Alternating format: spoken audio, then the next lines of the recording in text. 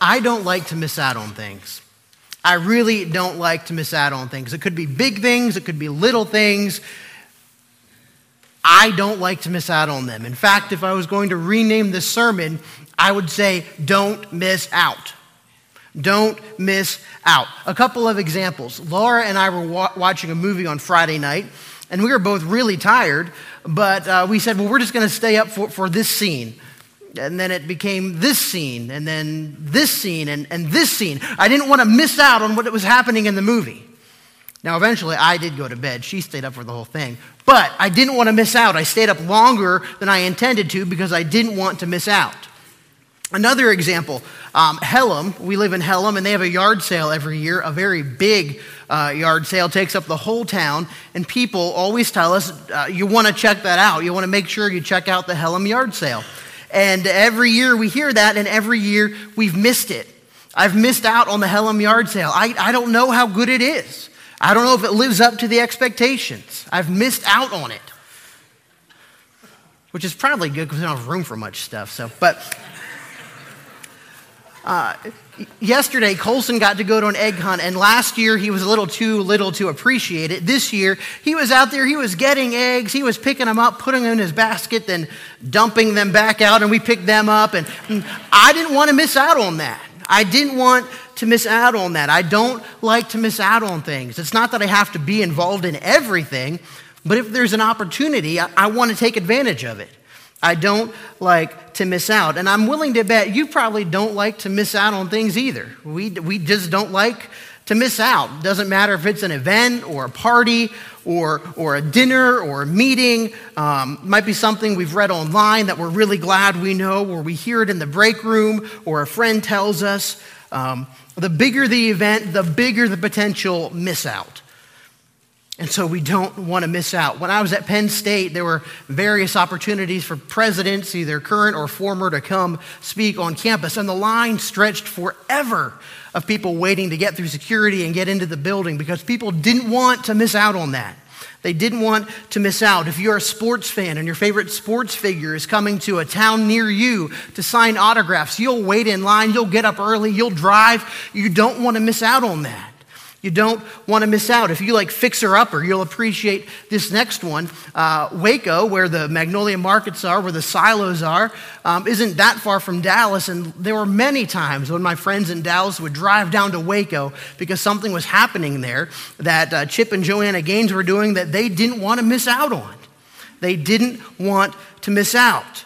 And even if you don't drive places, we're on Facebook and Instagram and Twitter trying to keep up with everybody all the time just to make sure we don't miss out on what is happening. Even the little things, the things we grow accustomed to. I don't like missing out on my morning cup of coffee. Maybe you don't like missing out on those few minutes of your favorite morning talk show before you leave for work, or missing out on that favorite morning radio program on your drive to work. We don't like to miss out. Even at church, there are certain things we don't want to miss out on. Certain things we've come to expect, and if they weren't there, we would miss them. But what if by focusing so much on these things that we don't want to miss out on, we actually missed out on something bigger, something grander, something God was trying to do, something he was going to do in you, through you, or for you? Here's what I'm willing to bet. Whether you know God, or you just kind of believe in him, or you don't really believe in him, if he's real, and I certainly believe he is, I believe he's true, but if what the Bible says about him is true and accurate, then you don't want to miss out on what God is doing in you, through you, or for you. If what the Bible says about God is true, if God is real, if what we hear about him is true, we don't want to miss out on what he's doing in you, through you, or for you. But that's exactly what we saw happen for one group on Palm Sunday.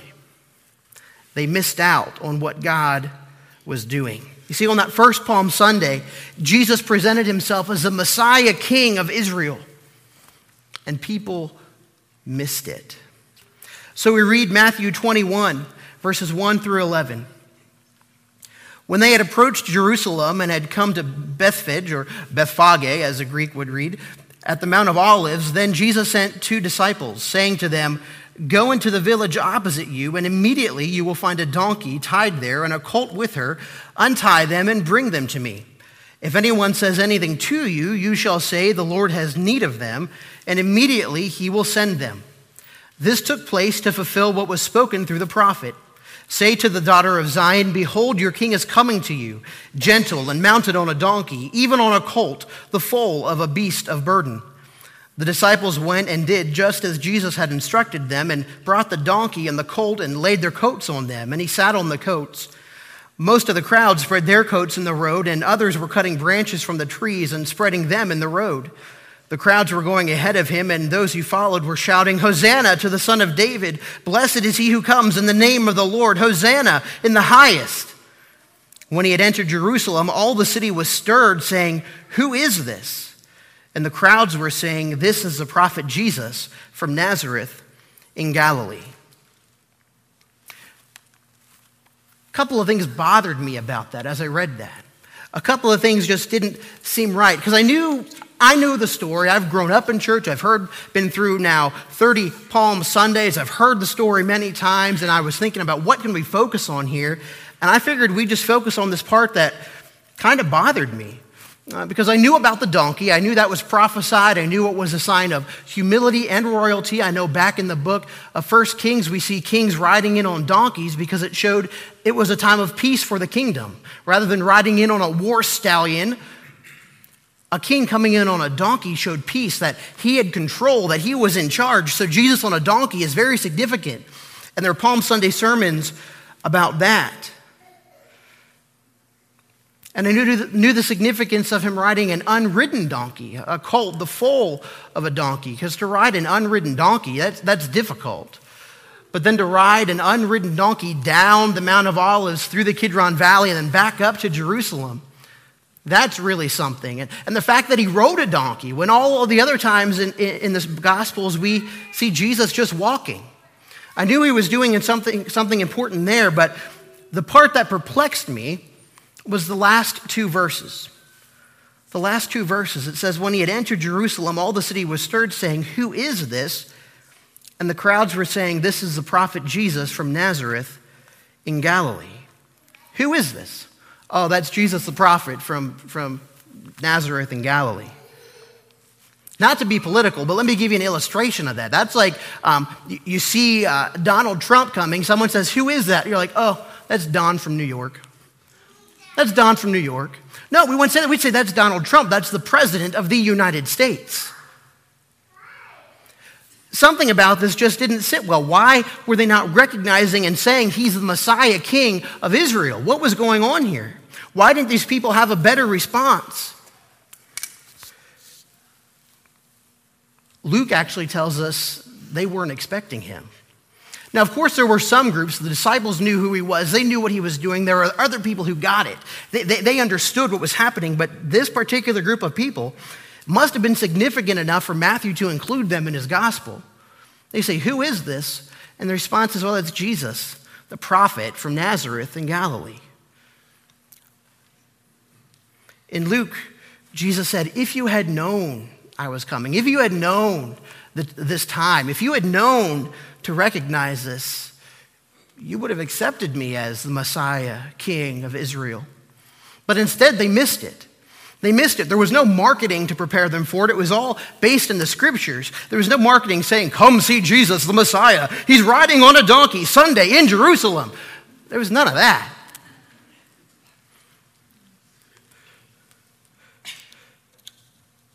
But these people, they missed it. They were too busy focused on something else. They didn't want to miss out on everything else that was going on around them. So Jesus went to Jerusalem for the same reason that thousands of other people were going to Jerusalem that day.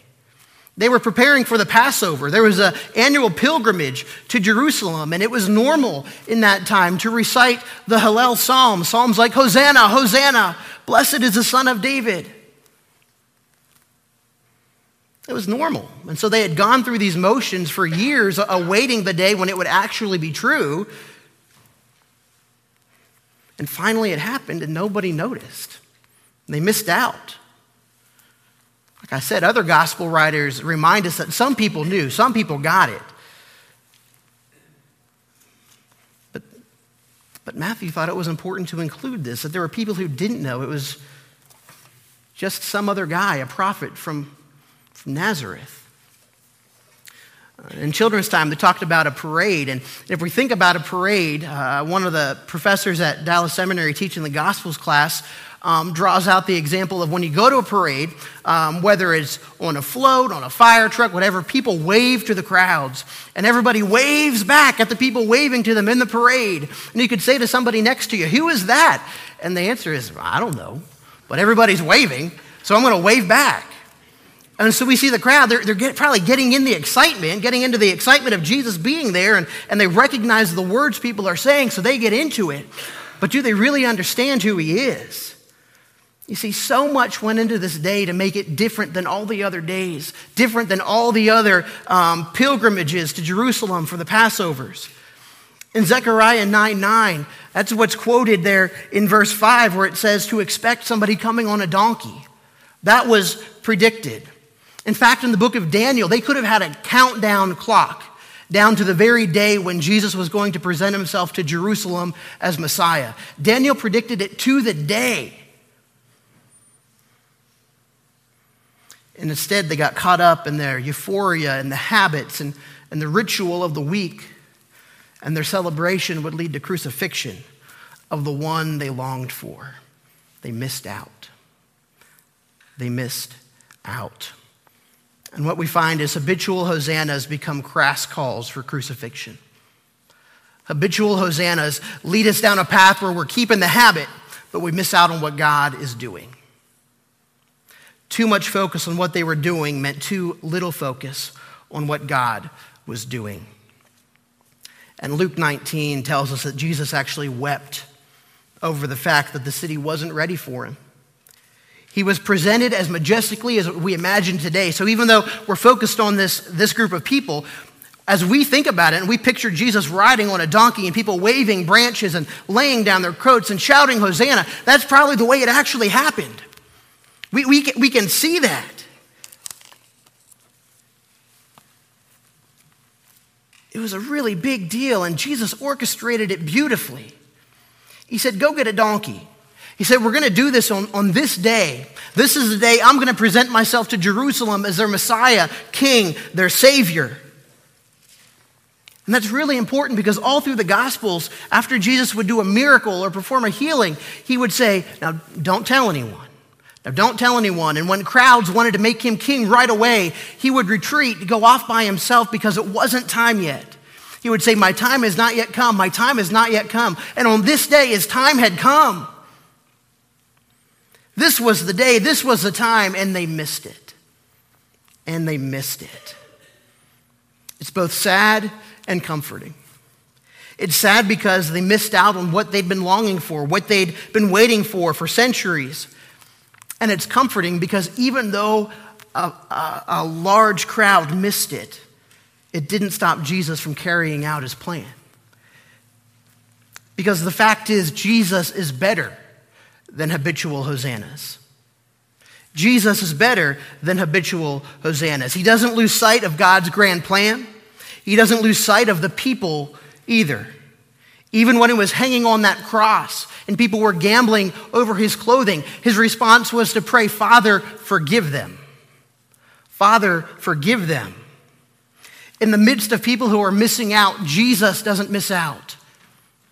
His plan continues. He continues to do things and serve and live and die for us. And so we build up Palm Sunday. We look forward to it. We anticipate it. We do things like say Hosanna and sing songs that proclaim Messiah's coming.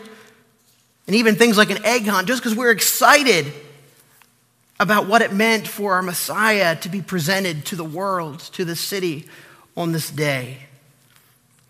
We have the benefit of being on this side of that first Palm Sunday. We have the benefit of noticing what happened and knowing it was real and knowing how significant it was. But honestly, I know myself, and I think I know you, well enough to say that if we were there on that Palm Sunday, we may have missed it too. We may have missed it too. Because I know I tend to, and you may tend to, get so caught up in the here and now, and the details and the things we don't want to miss out on, that we could very easily miss out on what God is doing in us, through us, and for us. The great truth of this is the people lost sight of Jesus, but Jesus never lost sight of them. The people lost sight of Jesus, but Jesus never lost sight of them. And if there's one thing you need to hang on to today, if there's one thing you need to remember, if there's one thing you don't want to miss out on, don't miss this. You may have lost sight of Jesus, but he has never lost sight of you. You may have lost sight of Jesus, but he's never lost sight of you. I don't know what your habitual hosannas look like. I don't know what your habits are. Your habit may be coming to church every Sunday or hardly ever. Your habit may be reading your Bible every day or not even knowing where your Bible is. The important thing here isn't the habit. It's that we don't let those habits make us miss out on what God is doing. We don't let the fact that we've been saying Hosanna, Hosanna, Hosanna for years make us miss out on what God is doing here today. We need to learn from Jerusalem's mistake. Don't think that just because you've got a habit that sounds good, a habit like, well, I am in church every Sunday, or I do pray to God, or I do read my Bible. Don't let that habit become so important that it replaces your relationship. Because we lose our relationship for the price of religion a lot. They had habits in Jerusalem. They yelled Hosanna. They waved branches, but they weren't ready for Jesus to be their Messiah, their King, and their Savior that day. But today you can be. You can be ready. You can live with confidence that if you trust in Jesus as your Savior, this man who predicted his own death and resurrection and then actually did it, he followed through. If you trust him as your Savior, your Messiah, your King, you can know that he is doing something in you, through you, and for you. Because remember, Jesus came even though people didn't recognize him. Jesus died for the very people who were killing him. And if you feel like you've missed out on what God's been doing in you, through you, and for you up till now, there's still a chance for you. There's still hope. You're not disqualified. You're a part of God's family if you accept Jesus Christ and you can say, Jesus, be my Savior, and then plan to stop missing out on what he's doing. Stop missing out on what he's doing in you, through you, and for you. And so, if there are habits that you know have made you miss out on what Jesus is doing, whether they're habits that have grown out of really noble purposes or they're habits that have just developed over time, just because when we tend to do the same thing over and over and over, it becomes a habit, I would encourage you to write them down. Today, before you go to sleep, sometime between now and tonight, write down your habits. Write down the habits that get in the way of you recognizing what God is doing. Write down the habits, the things we do just because we've always done them, so that you're aware of them. Or if it's hard to think of multiple ones, just think of one, write it down, and put it somewhere where you'll see it. And as you look at it, find ways that you can get around that. Find ways where that habit isn't going to keep you from seeing what God is doing. Make it so you won't miss out. In fact, this week in your life groups, talk about that. Start your life group meeting by saying, what's a habit that keeps me from seeing what God is actually doing? Here's one of mine. When I sit in a worship service, whether it be here or at another church, I tend to get distracted by the details. I get distracted by things that aren't right. I get distracted by things that don't go as planned. I get distracted by all these little things. And in the end, it means that my worship is not at all focused on God. It's focused on finding out what needs to be fixed for next week. That's a habit I need to break, because if I'm focused on that, I'm not focused on what God is doing or what he could want to be doing in me, through me, or for me. So as a life group, talk about that, admit it. Make others aware of it so they can help you. If you're not in a life group yet, do it with your family, your circle of friends, whoever. Get somebody to help you with that. Because if you know what to watch for, maybe you won't miss out any longer. And if you know what your friends need to watch out for, maybe they won't miss out any longer. So what would happen if we did that? What would happen if we identified the habits that get in the way of us seeing what God is doing? The things that get in the way of us knowing what God and through Jesus is trying to do in us, through us, and for us. What would happen? Imagine going the rest of your life never missing out on what Jesus is doing. Never missing out on what Jesus is doing. What if we get out from behind our habitual hosannas and really told people about Jesus? What if instead of settling for our devotions or listening to our favorite preachers or what our church does or doesn't do and telling people about that, what if we really just focused on Jesus? Well, what if instead of highlighting all the niceties and the neat things that Jesus did, saying, well, he was a prophet from Nazareth in Galilee. What if we highlighted the fact that he's a Messiah, King, Savior? And I want to focus on that. I don't want to miss out on that fact. Because as my Messiah, my King, my Savior, he's going to do things in me, through me, and for me that I do not want to miss out on. And what if, even if you're not missing out on something, what if we were bothered by the people who are? What if it troubled us that there were people missing out on what God's trying to do in this world? What if we told them, hey, don't miss out anymore. This is really good. You really need to know this. You really need to experience this in your own life. What if instead of being overly concerned with our habits, with doing what we've done year after year after year, we were overly concerned with him? What if we were so in tune with what he's doing in us, through us, and for us, that we never had to worry about missing out again? Let's pray.